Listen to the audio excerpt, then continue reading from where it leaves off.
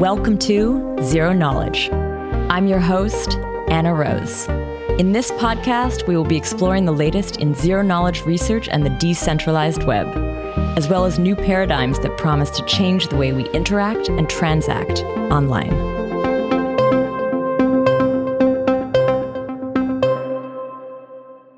This week, Tarun and I chat with Florian Tramer, assistant professor at ETH Zurich. We talk about his earlier work focused on side channel attacks on privacy blockchains, and then quickly shift the conversation over to machine learning and adversarial research in that field. We define some key machine learning terms, tease out some of the nuances of ML training and models, chat ZK-ML and other privacy environments where ML could be trained, and look at why security around machine learning will be incredibly important as these models become increasingly used in our everyday lives.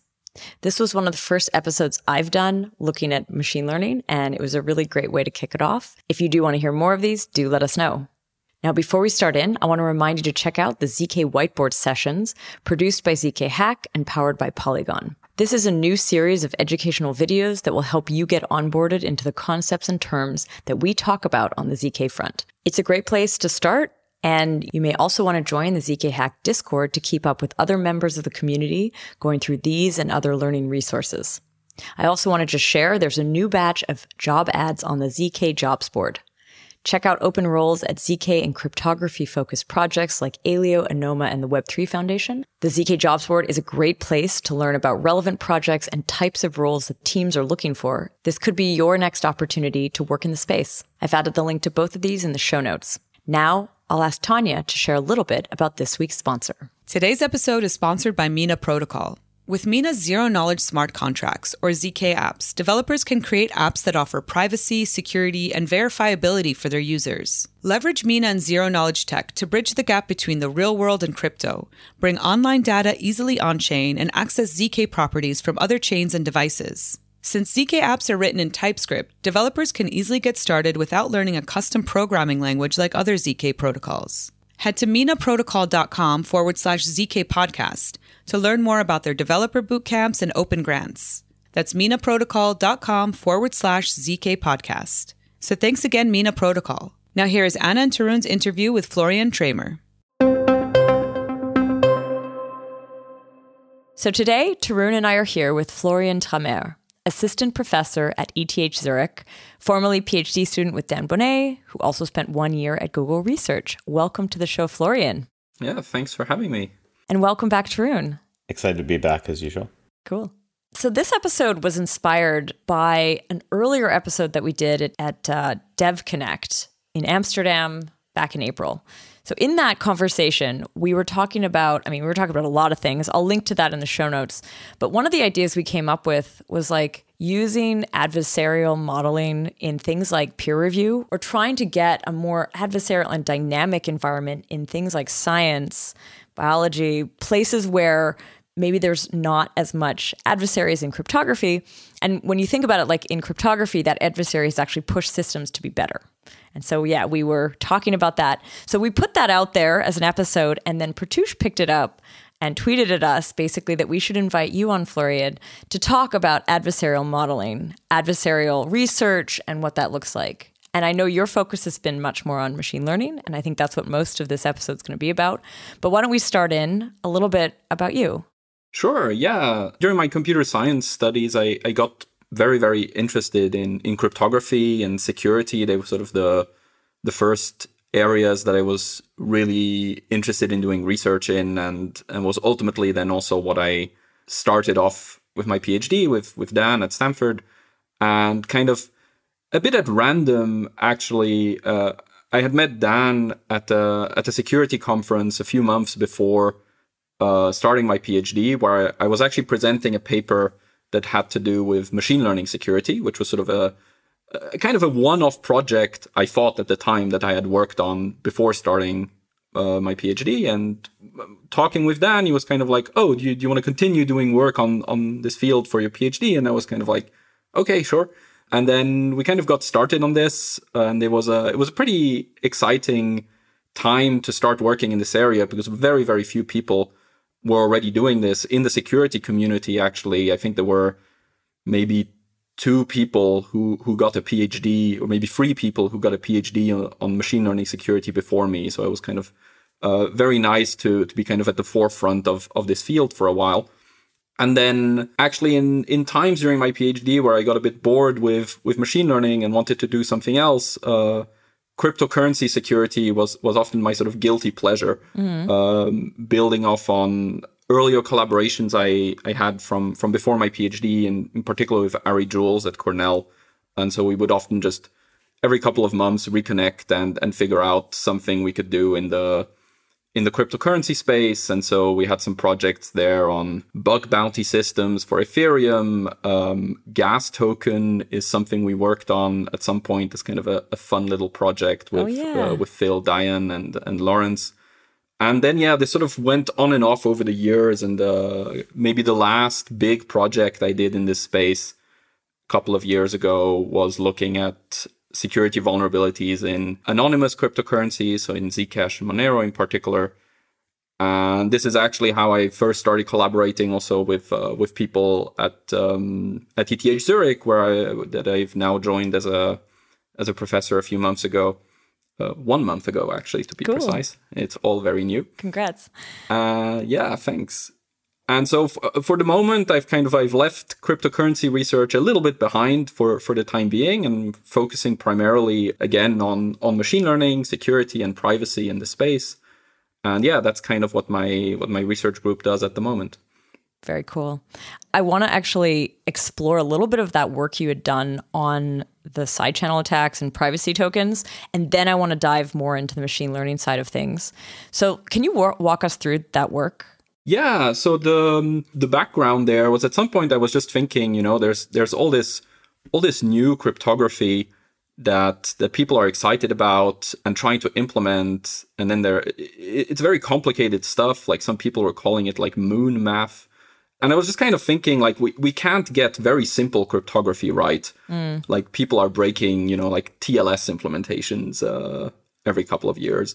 There must be like things lurking here. And so I spent kind of a summer just learning a bit how Zcash primarily works, and sort of trying to look a bit at whether there could be flaws in the cryptography itself, and kind of coming short on that. And that I think they actually did a tremendously good job at sort of designing and implementing the cryptography parts of the protocol. And then at some point, we kind of got interested in looking at sort of broader security issues that one could find in a system of the scale of a cryptocurrency. And so this got us interested in looking for side channel attacks. And the point here is basically to not try to break the cryptography directly, but to sort of look for signals that are somewhat outside the threat model that one usually considers from a cryptographic perspective. So things like how long do messages take to propagate through the network? How long does it take for a node to decrypt certain messages, process certain messages, and so on? And here suddenly this was kind of like a treasure trove, where as soon as you started looking at the system from this perspective, there were a bunch of flaws that became apparent very quickly. What was interesting was that the reason a lot of those flaws existed, in particular in the case of Zcash, was kind of due to the fact that they had just built on the original Bitcoin design, which was not meant to be an anonymous cryptocurrency. Or like a private setting. Exactly. And pseudonymous is definitely something that Bitcoin was striving to do, but they definitely had a much weaker sort of privacy threat model than Zcash. Yeah. And so there were a lot of things that Bitcoin nodes do that are perfectly fine within the threat model of Bitcoin, but suddenly not fine at all once you're moving to Zcash. And so concretely, one attack we discovered was that, so in Zcash, when I want to send you a transaction, I'm essentially going to encrypt this transaction in such a way that only you can decrypt it and sort of find the coin that is spent. What that means is that I'm just going to send this transaction to everyone in the peer-to-peer network. And so everyone has to kind of decrypt this transaction, or sort of try to decrypt this transaction to see if the coin was actually meant for you. And then if it is meant for you, you're sort of going to do a whole bunch of extra work just to make sure that the coin is actually spendable, and so on.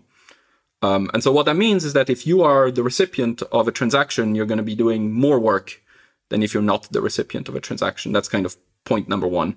Point number two is that the Bitcoin client processes transactions one after the other in a single thread of execution. And this is essentially all you need for the attack. So what that means is that I can send, if I find some transaction in the network and I want to know if it's for Anna, I send this transaction to Anna's node, and I also send her like some ping message. And then I just wait to see how long it takes for Anna's node to respond to this ping message. And if Anna was not the recipient of this transaction, she's going to process the transaction extremely quickly and respond to the ping right after. And if she was the recipient of this transaction, then it's going to take her like about a half a second longer to process this transaction. And only after that is she finally going to respond to my message. And so this is something that's quite easily detectable, even across a network. And so these were the type of attacks that we discovered there.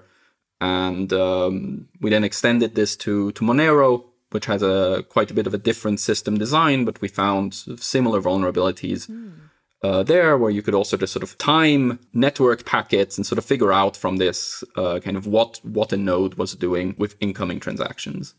This model, like the attack here, is it only working because in Zcash at the time, perhaps there was like the people who were actually running, like to have an account, you had to at least have, I think, a light client. Like you're not borrowing services from anyone else. So like the node runner and the address holder could be one and the same. Because that's what that sounds like. You were basically running your node, your peer-to-peer node, and your wallet were essentially part of the same process. Yeah. And so there's very clear sort of concurrency issues between those two very distinct parts of the protocol, and that's essentially the vulnerability here. And this is what Zcash then fixed as part of our vulnerability disclosure. And I think since then they've also been sort of striving to completely redesign this architecture to actually really isolate the peer-to-peer node as much as possible from sort of the much more sensitive wallet component of the client. Had any sort of side channel attacks been explored in crypto before? Or were they sort of ignored because everything is transparent and it's fine if things leak, except for in these kind of like private systems? Yeah, that's a very good question. From what I recall, I mean, we had sort of looked through the literature to see if things like this had been talked about before. I remember there was a sort of an early Bitcoin discussion at some point about some similar attacks to this. And in the case of Bitcoin, this is maybe less, I mean, it's still an attack in that you might know someone's, say, Bitcoin address, but you don't know physically who this address belongs to. And so you could use the same attack in Bitcoin to essentially connect a Bitcoin address to an IP address. This is something that people had talked about at some point in Bitcoin, and because of this also kind of decided that, hey, we should really separate the peer-to-peer and wallet component. And so I think by the time that we looked at this wasn't a vulnerability in Bitcoin anymore.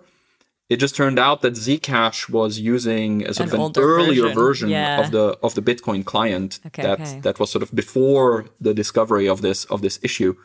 And yeah, it's kind of the problem when when you then have fixes on sort of a client, but kind of for legacy purposes, this hadn't been integrated into Zcash. So actually, I think this is actually more of an issue in proof of stake right now, because the validators are selected in advance of them actually being the person validating a block, right? So like in ETH2, I think it's like you have 6 minute window where basically the next validators for the next 6 minutes, things like Tezos, for like forever, the whole epoch. So there's basically this thing where in proof of work, you have this like adaptivity property, which basically means you don't actually know the identity you don't know the probability distribution you're sampling from. Like people can drop out and join. In proof of stake, you always know the probability distribution for a certain amount of time. So basically you always sort of know the next like some number of validators. And basically if you could figure out from their Coinbase transactions and the addresses they're sending them to what their IP is, you can DDoS them, cause them to be griefed. I don't think anyone has, most of the ways this has been taken advantage of is not actually for DDoSing. It's usually for bribing the validator. So like in Avalanche and Solana, people definitely pay validators directly for front running. And most of the reason is because they know which validator is at which block in the future. So it hasn't been done. I wouldn't be surprised if basically the same type of thing ends up happening there because people haven't separated these two things. Yeah, this is, I think, sort of generally a problem as soon as the entities that are kind of in charge for the consensus mechanism are sort of easy to know, or you can somewhat guess who is going to be a validator. Yeah, you run the risk that if those entities are kind of de-anonymized, then yeah, you have these attack vectors. I know that actually Dan and one of his former PhD students, one of my lab mates, Saba, they had, I think this was because of this issue, they had worked on this problem that they called secret leader election, which was essentially about selecting validators in a way that couldn't reveal who they were. Yeah, if it didn't need threshold fully homomorphic encryption, I think it would have been implemented. Like people have made like proof of concepts of it. But yeah, I think none of the production networks, unfortunately, are very close to implementing it. Not because they don't know about this. They just don't really have any other options. This is something we can get back to when we talk about machine learning, where unfortunately, this is something that's kind of a recurrent theme at the moment, that many things would be cool to have, but are essentially just unimplementable at the moment because the cryptography is still too slow.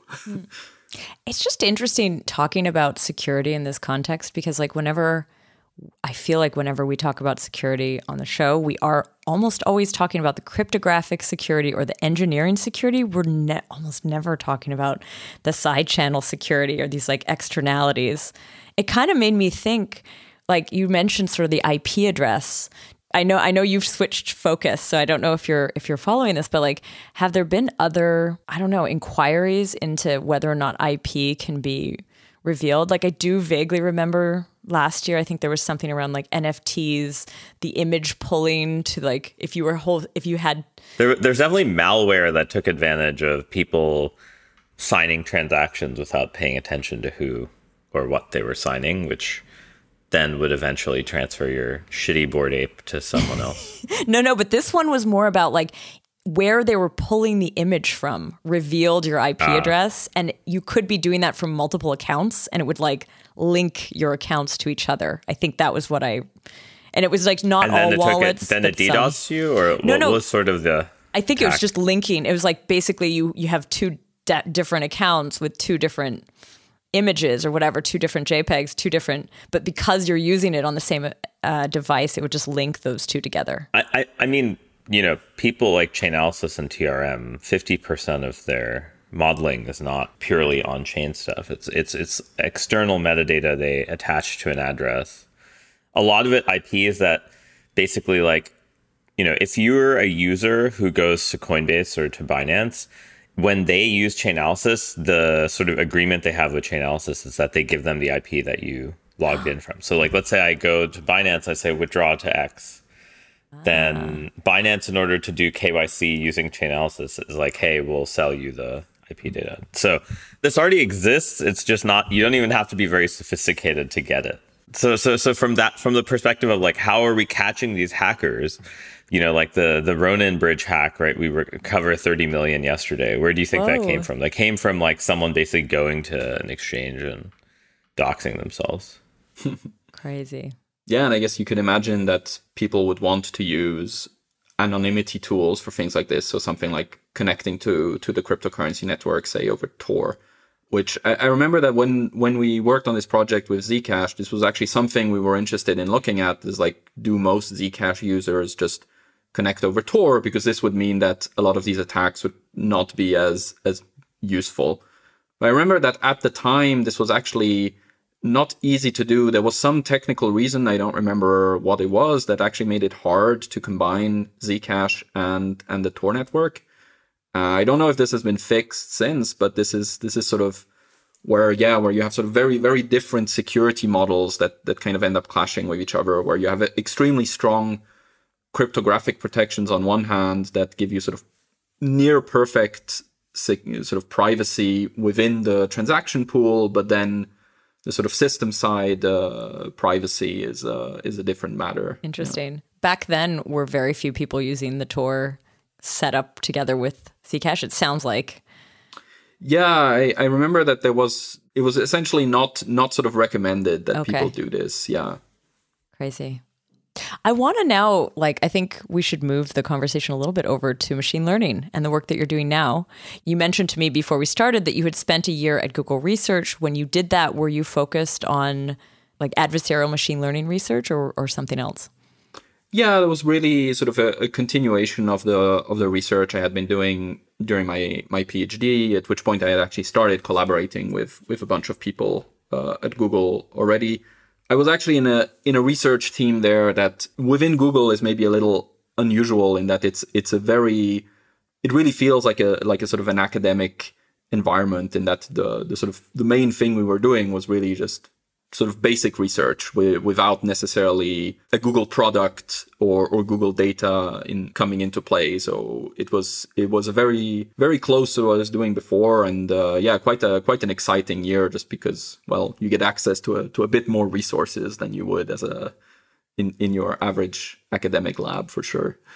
Cool. Yeah, I remember I actually had first heard about you doing this stuff right at the beginning of after SBC. 2020, where there's this Aurora paper, and you and Thomas Steinke were posting something on Twitter about it. Oh yes, in InstaHide, yeah. Let's not go there. That was a pretty funny online kind of thing. Were you at Google then, or were you still at Central? No, that was before. That was my last year of PhD. Yeah, but was one of the projects I did then in collaboration with people like Google. Sort of looking at the privacy of this scheme and sort of breaking some of the privacy guarantees of it. Yeah. So the high level thing, I guess, sorry for listeners who haven't heard about this stuff, is that there's kind of this idea that people wanted to use very coarse-grained quote cryptography. I wouldn't call it. It's definitely not cryptography. It doesn't really give you any of those guarantees.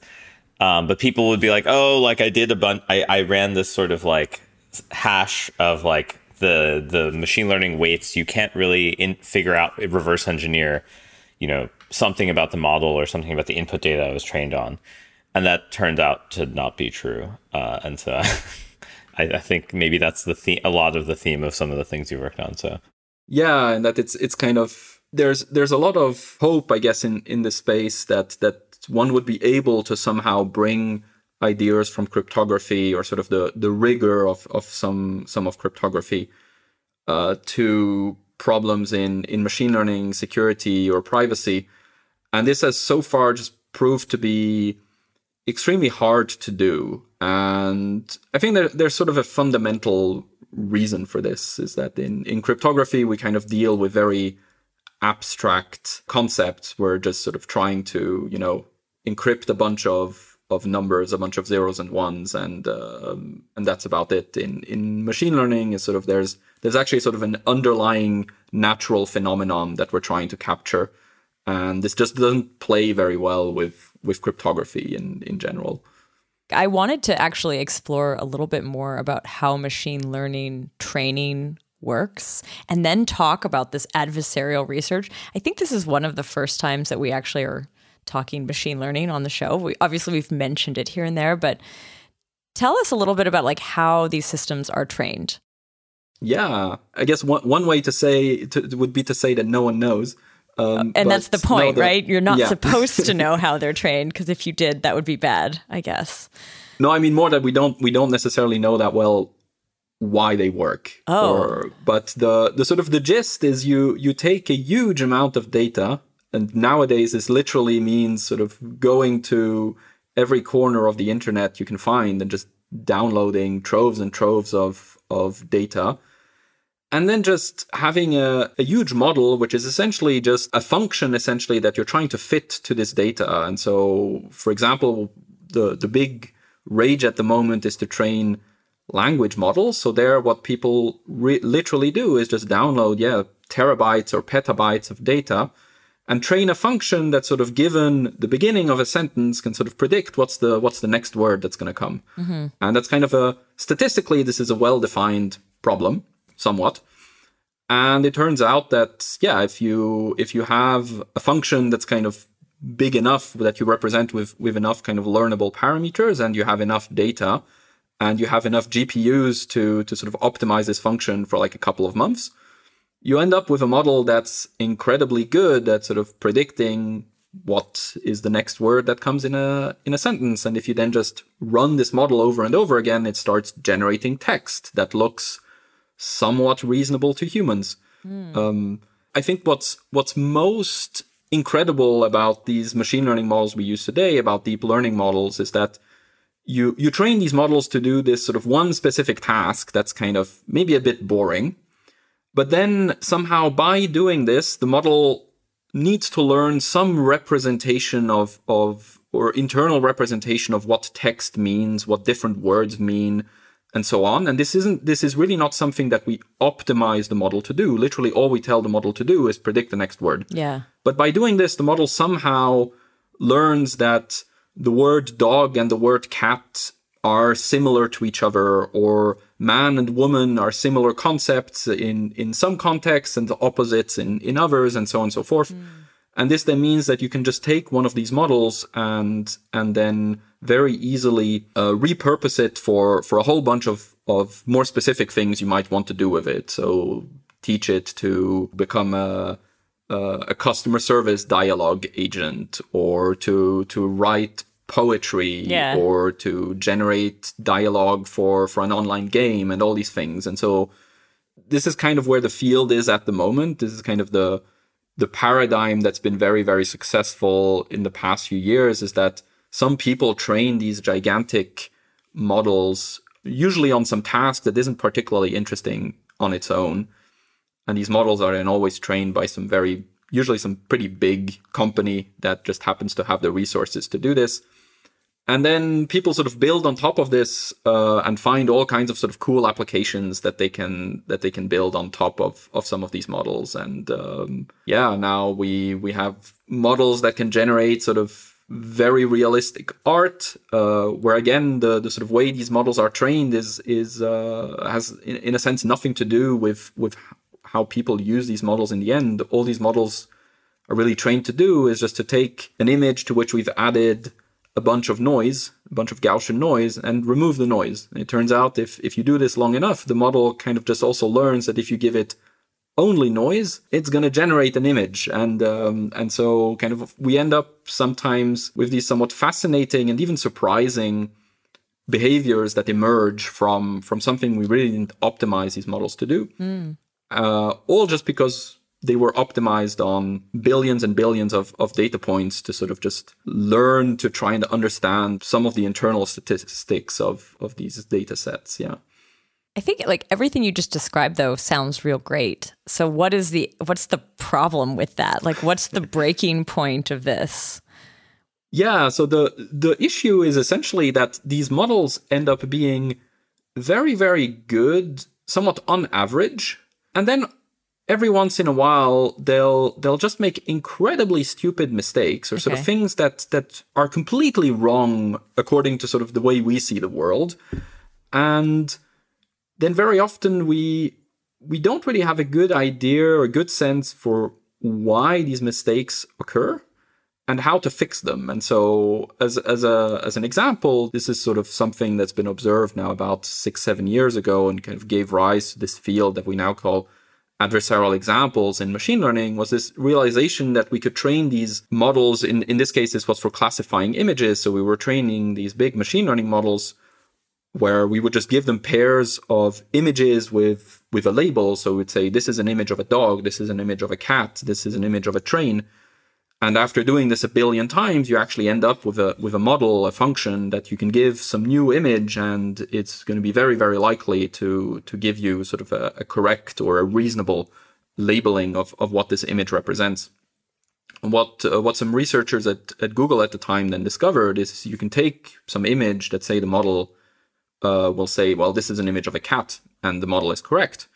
And then you change sort of the high order bits of every pixel in this image in a way that is like physically impossible for us to even notice like that the image has changed.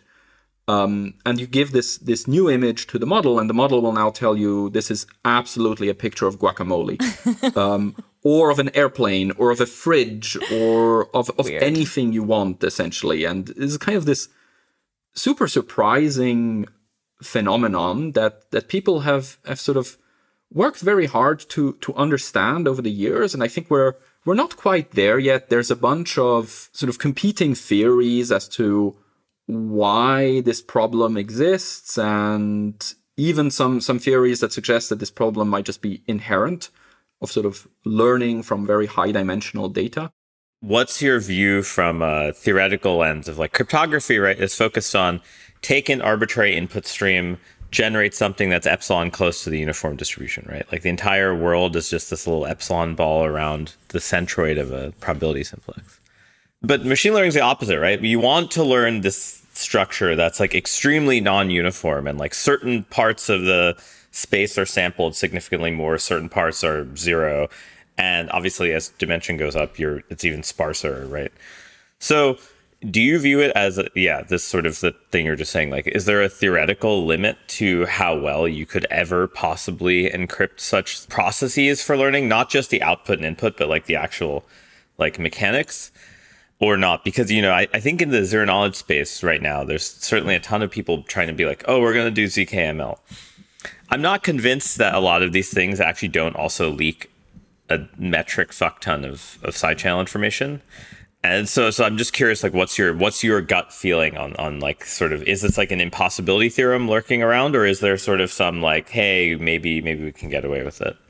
I think it depends on what you want to achieve. Is if what you're aiming for is some notion of confidentiality, kind of the thing that cryptography is best used for, then we do have theoretical, barely practical is maybe the better word, things like fully homomorphic encryption, multi-party computation, zero knowledge proofs, and so on, that you can, of course, apply to any algorithm. And so you can apply them to a machine learning algorithm. And so in particular, what this means is you could very well say, I want to train my machine learning model on this data set that is sensitive. And so I want to do this in a way where I first encrypt all my data, and then I do my entire training with fully homomorphic encryption, and end up with an encrypted model, and in a way that I've never actually seen the data in the clear. That is sort of, in principle, something you could do. In practice, very, very far from feasible, I would say, at the moment, especially for sort of very large models that people might be interested in using today. I guess not even just that, though, right? Like, in theory, even if I did do that, but then I could imagine I could run inference sort of privately. So I have some model, I can run the steps of the model in a private manner. You give me a CKP at the end or FHE. Yeah. The problem is I have the input-output pairs. If I have any information about the input-output pairs, that is correlated to something about the execution trace of the model. So the question to me is, like, will we ever actually get to the point where there's a set of models that it's known that somehow knowing enough the number of input-output pairs you need is just large enough, just like the model's dimensionality, or not? Because somehow that seems to be crucial to like ever ensuring privacy in these things. So you mean here kind of privacy of the model itself? Yes, of the model itself. Yeah. So this was actually this project I mentioned. The first machine learning project I ever worked on before starting my PhD was on this very topic, which we call model stealing attacks, where the point there is to say, that if you have a model that's, sitting somewhere behind a cloud API, and you want this model to stay private, maybe because it uses proprietary information, or you want to charge people for using it, then the fact that you let people query this model is inherently leaking information. And at some point with enough queries, you can probably reconstruct a local model that's kind of similar to the one that is supposed to be hidden. And this is inherent because the model is learnable. And so because the model was learned in the first place, well, it has to kind of be learnable when interacting with it as well, or at least we sort of don't know how to make a machine learning model into something that cannot be then learned also by someone who interacts with it. Whether this is feasible in practice depends a lot on the size of the model. So for somewhat simple model sizes, this is feasible and usually not particularly expensive. For sort of the very large models that people use nowadays, so like, I don't know, OpenAI's GPT-3 model, which they actually, this is actually behind an API and people pay for it. Most likely trying to steal this model and sort of reconstruct a similar model locally by querying the API is going to be way more expensive than just reading OpenAI's paper that describes how they trained this model and sort of spending, a couple tens of millions of dollars to do that instead. Just to clarify, because it sounds like what you've just talked about is when you talk about ZK ML, you're basically talking about either using ZK to protect the data set or using ZK to protect the actual model. But can you define when you say the model, like, is the model predefined? Is the model something that the researchers are doing, or is the model the output of all the data? Yeah, sorry. That's kind of an issue of terminology, which I must say probably also caused some confusion in the original Twitter thread you mentioned, that kind of led to this, where I would say in most of science, when people say model or modeling, they kind of mean a process of kind of, I don't know, like learning information about the world or whatever, or a process of doing science or something. Whereas in machine learning, when we say model, we mean like a function, like or a program that you can run. That was so it's kind of the output of the training process. People will call a model. I see. And this is kind of an unfortunate naming scheme that I know that people have complained about quite a bit, because it actually causes confusion when then going to people in other scientific domains and talking about models. But yeah, for lack of a better word, that's what we use. This gets back to, this is more a philosophical question about the notion of epistemology of like, do you actually have to put in the features of the thing you want before you try to infer whether reality obeys it, or do you just say, here's what reality does, can I go backwards? And that forwards and backwards thing is sort of the main problem in philosophy of science. So I would say that it's not exactly solved. Most likely when we hear about sort of adversarial models or something like that, we think of machine learning, but it could actually mean something a bit broader, which I guess is something we'll come back to later. It's funny because I guess for me, when I was hearing about sort of the adversarial approach, I mean, and at least the context of this podcast, it was actually that crypto itself is so adversarial all the time, partly also the economic incentives. Yes, there's the security break, but like if you find a hack or you find a bug, there's like true like treasure at the end of the road. So there's a lot of motivation for it. In the case of ML, is there motivation in the same way to break them? Like what you just described, even with the photos, it's like, who cares if the photo thought it was a cat and then it thinks it's a fridge? He just gave you the greatest example, which is the OpenAI API, right? Like, I mean, people have made sort of versions of that model because it's, that's the crown jewel for OpenAI. That is their IP. This is an application of sort of stealing a model, but for sort of evading a model or sort of making it give bad decisions. Yeah, the sort of cat to guacamole examples are cute, but ultimately not very security relevant. And this has been a bit of a pet peeve of mine with this field for a few years, that people sort of always kind of say that, oh, this is a security concern, but they never actually go and look at real security systems where machine learning is used. And the reason is that, I'm sure there are many of them. It's just that a lot of them are kind of hidden. So like, as an example, online content moderation is something where machine learning is going to be used a lot. Like every time you upload, say, a picture to Facebook or Twitter or whatever, I'm sure there's a bunch of machine learning models in the background that are going to take a look at this and try to flag it if it's inappropriate. And it's already happening. I mean, there's that big example with Apple right? I think it was they Yeah, had flagged. exactly. They had actually seen, I think, a photo, but it was the context was missing and Right. flagged it. Yeah. And then, of course, everything that's on the side of malware detection, spam detection, intrusion detection, all these things have been using and are using more and more machine learning in them every day. And so here, of course, there's a very clear adversarial setting and very clear incentives for attackers to try and evade these systems. Actually, the online content moderation setting is the one that I think best illustrates a sort of an attack vector for something like an adversarial example, because here the end goal is always to show content to a human, right? When you post something online, you want it to be seen by many, many people. And so here, what you really want is to make sure that you can post, say, something offensive, and that will look offensive to humans, but that the machine learning model is going to say, oh, this is perfectly fine. It's a picture of a fluffy dog or something. Yeah. And so this is kind of on the image side, maybe an easy attack scenario to describe. The sort of adversarial setting in machine learning today that I would say I'm most concerned about, and I think has the most potential for harm, is more on the side of attacks on the training data. This is what we call a poisoning attack. Again, with sort of nice illustrative terms, I guess, in this field. People like naming things. And the concern here would be something like, someone training a model like GitHub's Copilot that helps to write code.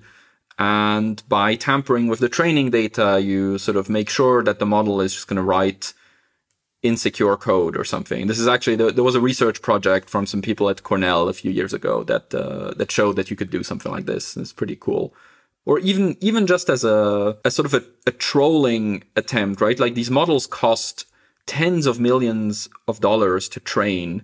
And you can imagine the PR nightmare it would be if, like, I don't know, Google spent tens of millions of dollars to train one of these, say, language models. And then once the model is trained, it turns out that if you ask it which is the most evil company on earth, it tells you Google, because somehow someone managed to put all of these training examples somewhere in the training set. And so this is, I think, a type of attack that I think we're going to start seeing more of in the future, just because there are sort of incentives to do these kind of things for bad actors. And it's probably not that hard to pull off, because these models are just trained by literally pulling sort of terabytes of data from everywhere across the web. I'm now so curious what your research is, because this, like, what do you do? Like, are you trying to break them?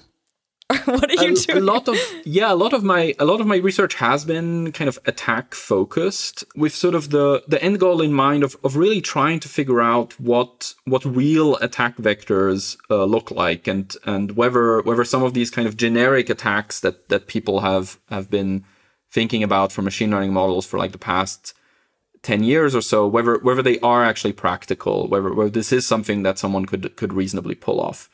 The end goal, obviously, being that we could also come up with some reasonable defense ideas, but it seems like right now you can sort of either look at machine learning models in the absolute worst case and sort of say, like, yeah, if I give you my machine learning model, I tell you exactly how it works.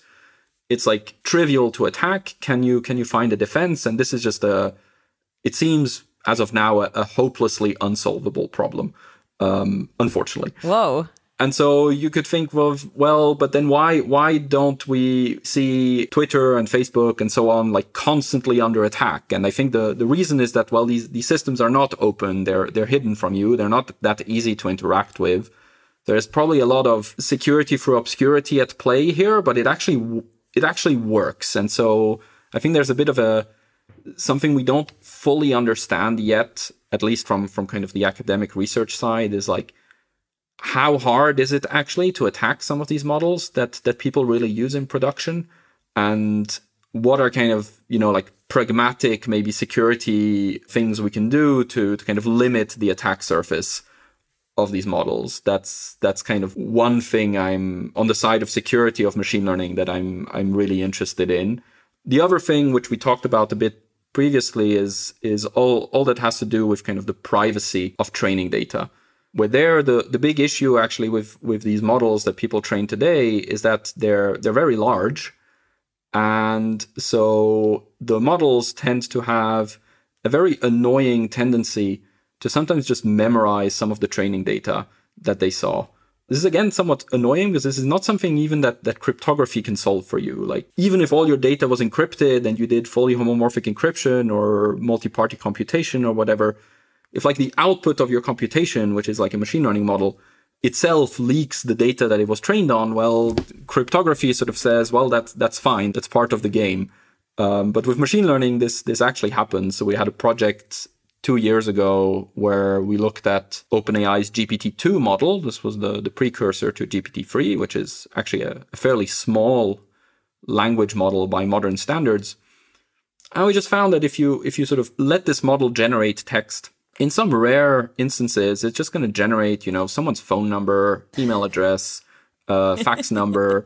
We had one example we found where it really there was a specific person whose entire contact information appeared 2-3 times on the internet in some random patent documents or something. And the model just knows this person by heart. And it's very strange because it's really some random person. Not someone famous at all. Huh. And I guess what that gives away is that data was used in the creation of this model. Yes. Okay. And you could argue, well, this is data that's from the internet. It was already sort of publicly available, but I think this is a can of worms that's about to explode at some point. That we've been all putting a bunch of data on the internet, and without any consent that this is ever going to be used by a machine learning model. And there's now just a bunch of companies that just sort of go and scrape all this information and just say, oh, it's public information. Well, also they sell it. It's terrifying. And then they sell the model. And so then there's questions of copyright infringement that are interesting as well. So yeah, these I think are kind of interesting and somewhat worrying also legal questions that are going to pop up in the coming years. Yeah. Actually, so I guess maybe a more sort of theoretical question is, I guess in the last maybe few years, more on the theoretical side, people have really cared about what I guess people call ML fairness. I feel like it has 5 million definitions that are inequivalent, and I get that people are winning prizes and best thesis of the year or whatever for it. But I generally read the papers and I'm not particularly convinced that there's something there. But there is this trade-off between whatever notion of ML fairness you have and sort of some notion of privacy. Do you ever see those getting united? Because there is sort of clearly some connection between privacy and resistance to adversarial models as well and fairness. And there's sort of this triangle between the three of them. We don't know the space of that. Do you ever see those sort of merging? And I guess we could start by trying to define fairness, but half the definitions I've seen actually are inequivalent. So it's not like differential privacy where we cohered on one definition. That's the main issue, right? Yeah. As you said, sort of in privacy, we have a definition, differential privacy, which is sort of mathematically very, very nice. I think there's settings where it doesn't really capture everything you want under sort of a privacy label, but it's sort of a very specific notion of privacy. It essentially says whether you yourself contribute your data or not doesn't really make a difference, which is sort of very nice to have. And then there's other things we care about in machine learning, fairness, as you mentioned, and actually robustness, which is the thing we talked about earlier, sort of perturbations to inputs and so on. These are things that are extremely hard to define what we really want, what sort of our ideal looks like. In the fairness case, it's sort of, well, we want the model that's fair, but probably if you go and ask 20 different people and 20 different judges what that means, you're going to get 40 different definitions. And that's kind of the issue, is that if you fix a definition, some mathematical definition of what you might mean by fairness, then you can maybe optimize your model to try and satisfy this definition. This is something that people have done. But then someone else might come around and say, well, my definition of fairness is actually different. And by sort of optimizing for your definition of fairness, you've made my definition of fairness worse. And this actually happens. And robustness is of these models has the same issue, is that when we sort of say we want, say, an image model that is robust to sort of small changes of its inputs, we also don't know what that means to say small changes. Like ideally what we would maybe want to say is something like anything that a human would consider as small, but this isn't something that we can mathematically define. And so instead people say, well, I'm going to define a metric that says I can only change every pixel by so-and-so, such a small amount. And then you can optimize your model to sort of try to be robust for this specific definition of robustness. To be fair, differential privacy still has a metric too, though, for like adjacency. Yes, but which I would say is more... is discrete. It's more discrete usually. So there's usually some like minimum distance that's natural in your problem versus fairness. Yeah, and this is maybe just more in line with something that we really want from a privacy definition. And but I agree. I mean, I've actually written at least 2 papers recently that sort of call into question whether differential privacy is really sort of the right definition of privacy when it comes to training some of these machine learning models. Yeah. Right. I guess my question is like, somehow I feel like there's some sort of, maybe this is just because I am been in crypto too long, but like some type of sort of like impossibility theorem where like you have fairness, robustness, privacy, you get 2 out of 3, or like there's like some way you can't get all of them. You can never get 3. Or like, you know, like if you get all 3, it says something about your model's predictive power, like your model's predictive power goes down or something, right? I think between privacy and fairness, there's certainly trade-offs there. This is something that people have already explored either empirically, also theoretically, where it's kind of inherent, that if you want a model that's private in the sense that it can't depend sort of too much on the data of any particular individual. And then on top of that, you might want a notion of fairness that's sort of very tailored to individuals. Well, those are clearly at odds, and it's kind of impossible to satisfy both of these at the same time. More kind of empirically, what people have found is that when you enforce privacy of these models, what you're essentially forcing the model to do, is that anytime it sort of finds a very small subgroup in the data, so some kind of outlier data, you have to ignore, or the model has to sort of ignore this data, or it can't possibly be private. And then, when you then use this model after the fact, you find that its performance on some very, very small subsets of the population, of the data population, can be much worse than if you hadn't tried to make the model private. And so those things are clearly at odds, And so this is something that at some point is a matter of policy, of sort of public perception, of sort of which values, which public or societal values we want to try and enforce in these models. And this is a very, very hard question, because on the one hand, first of all, we need to agree on sort of what those societal values are, and that's kind of a very hard problem on its own.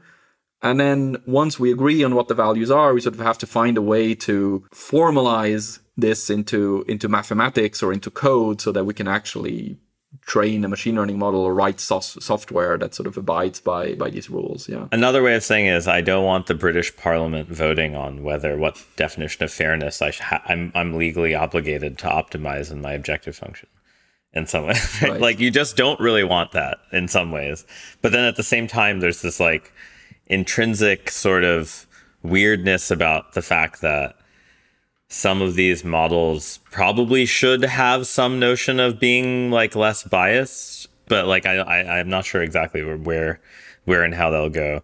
I think a lot of this also just comes from the fact that these data sets that people currently collect to train these models are, for a lack of better word, just complete shit. In that they just really go and just collect whatever data they can find online, because it's really sort of the more data, the better. And I mean, if you've spent any time on the internet, well, you know that whatever you can find on the internet is GPT-3 trained on 4chan sounds like a way to kill all humans.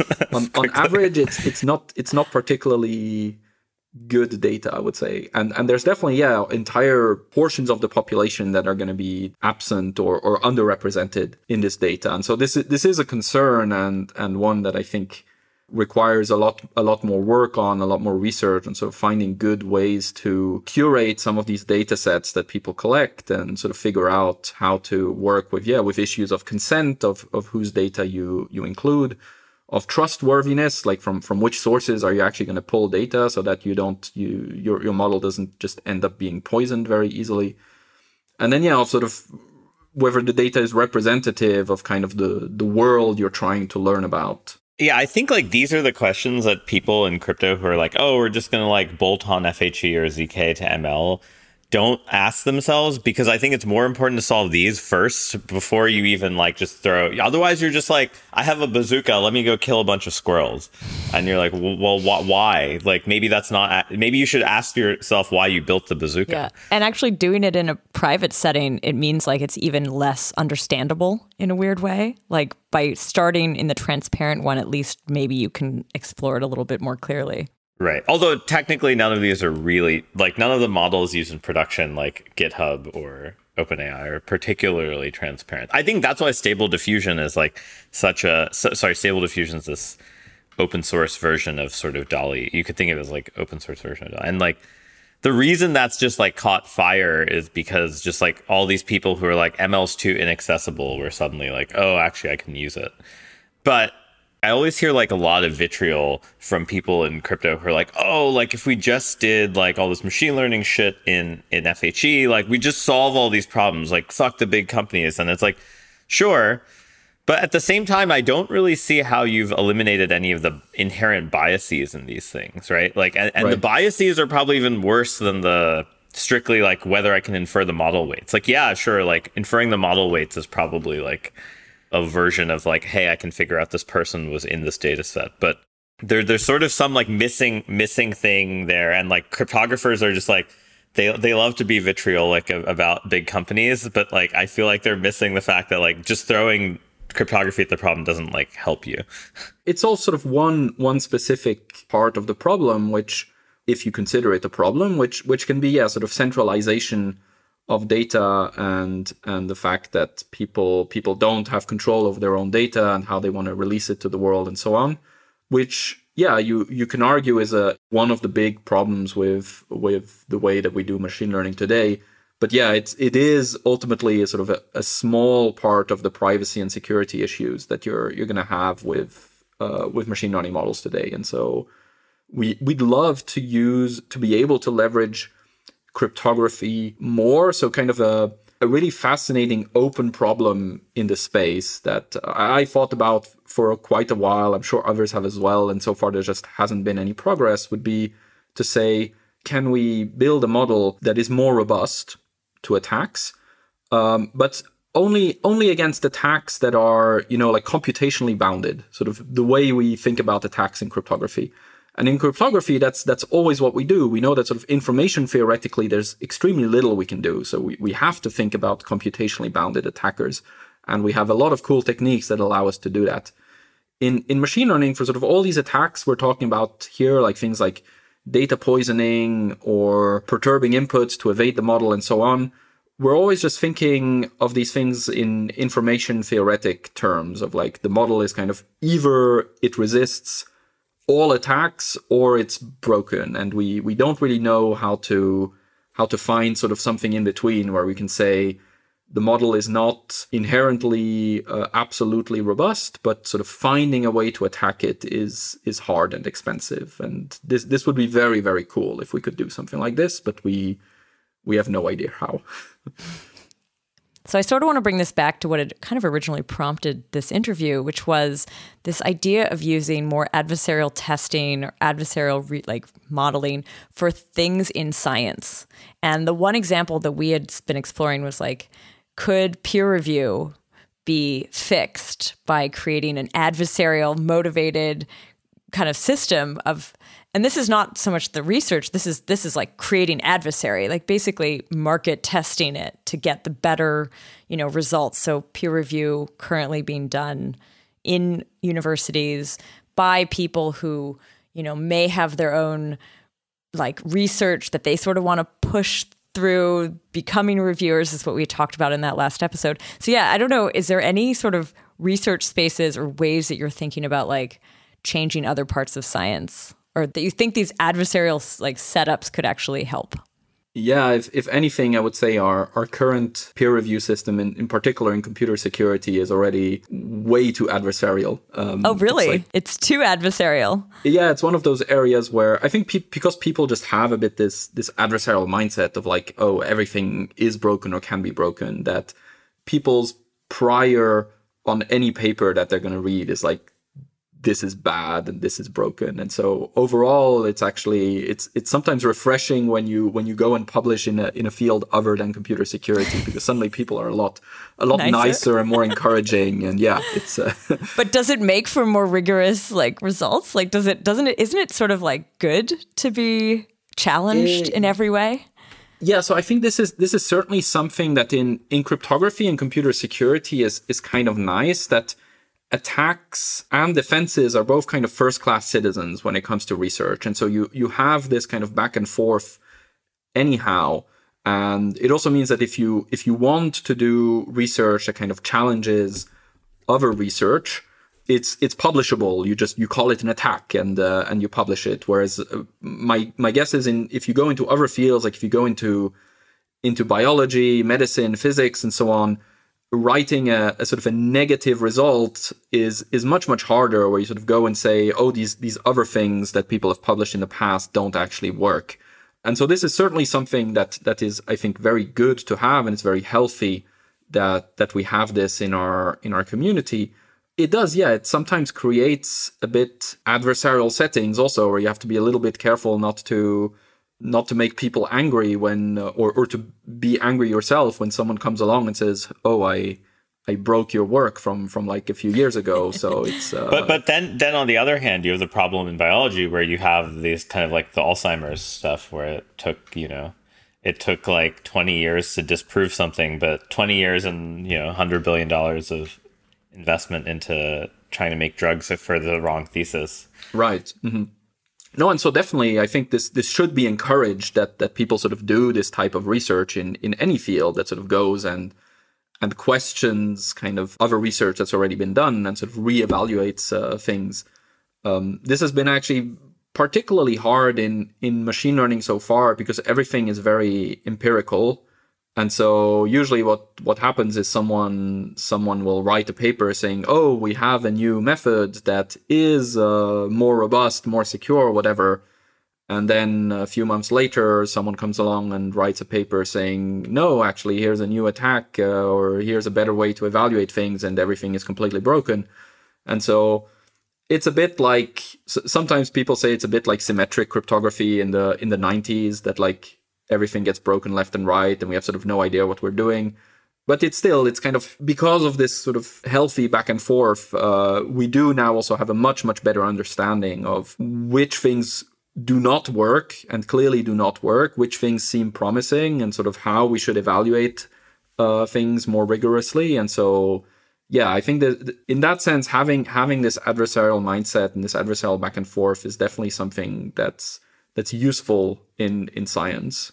Yeah, I think the other question that we talked about in the last podcast was really about like, how do you incentivize bad results? Yeah. And in computer security, there's the natural incentive. It's like, right. It is viewed as a form of advancement that you've broke something, right? Yeah. But in like machine learning or biology, there's always this thing of like, oh, there's like too many people who've like staked their career on like this thing working. Mm-hmm. And we'll do everything possible to make sure that the gravy train keeps rolling. And so I guess the question was like, how do you kind of bridge that gap where you can like find the nice middle ground between those? And maybe it doesn't exist, but I think that was sort of the pipe dream. Yeah, it's a good question. I think it connects a lot with just debates people have been having for years and decades about how we should be measuring impact in science as a whole, right? Like people have these debates all the time about sort of saying, oh, we really shouldn't be measuring citation counts or number of papers or H-index or whatever, because each of them is fundamentally flawed. And in the end, I agree, each of these as a metric is just not particularly good. But if we had sort of a gold metric of what it means to do impactful science, and we could just focus on maximizing that, and then sort of this would make things easier, because then whenever a new paper comes out, whether it's a positive or a negative result, we could sort of try to answer the question, like, does it contribute to the advancement of science, to impactful science? And this is just a very, very difficult question to answer, even when it comes to positive results. I mean, we have so many examples in cryptography and in machine learning and in probably every other field of extremely impactful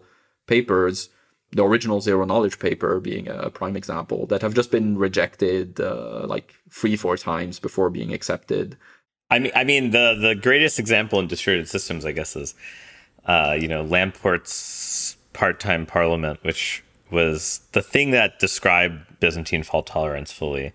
But he wrote it as this paper that was sort of a huge troll. He wrote it as if he was an archaeologist who found this ancient Greek civilization whose parliament used sort of like a BFT mechanism for voting. And so like basically every CS journal rejected it for 10 years until it had like 1,000 citations as like unpublished work, and then eventually kind of got accepted. Wow, cool example. Which at that point you could say, well, that's ultimately the metric people care about. So it doesn't really matter whether probably the paper could have been never published. I mean, I don't think Satoshi's Bitcoin paper was ever published, and I think no academic venue would publish it because it's not written in the way that we expect papers to be written.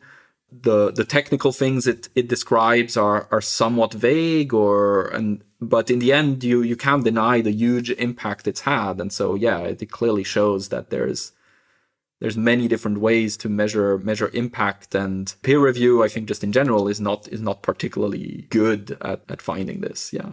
Cool. Florian, thank you so much for coming on the show, sharing with us your kind of story, some of your work you were doing in cryptography and with privacy tokens all the way to the machine learning stuff. So thanks a lot. Yeah, thanks a lot for the very fun discusussion. This was a great time. Yeah. And thanks for introducing my audience and me to kind of some of the work that is happening over there. This is I think the first time we dig into it. So very cool. I want to say thank you to the ZK podcast team, Henrik, Tanya, Rachel, and Ari, who helped on research this time around. And to our listeners, thanks for listening.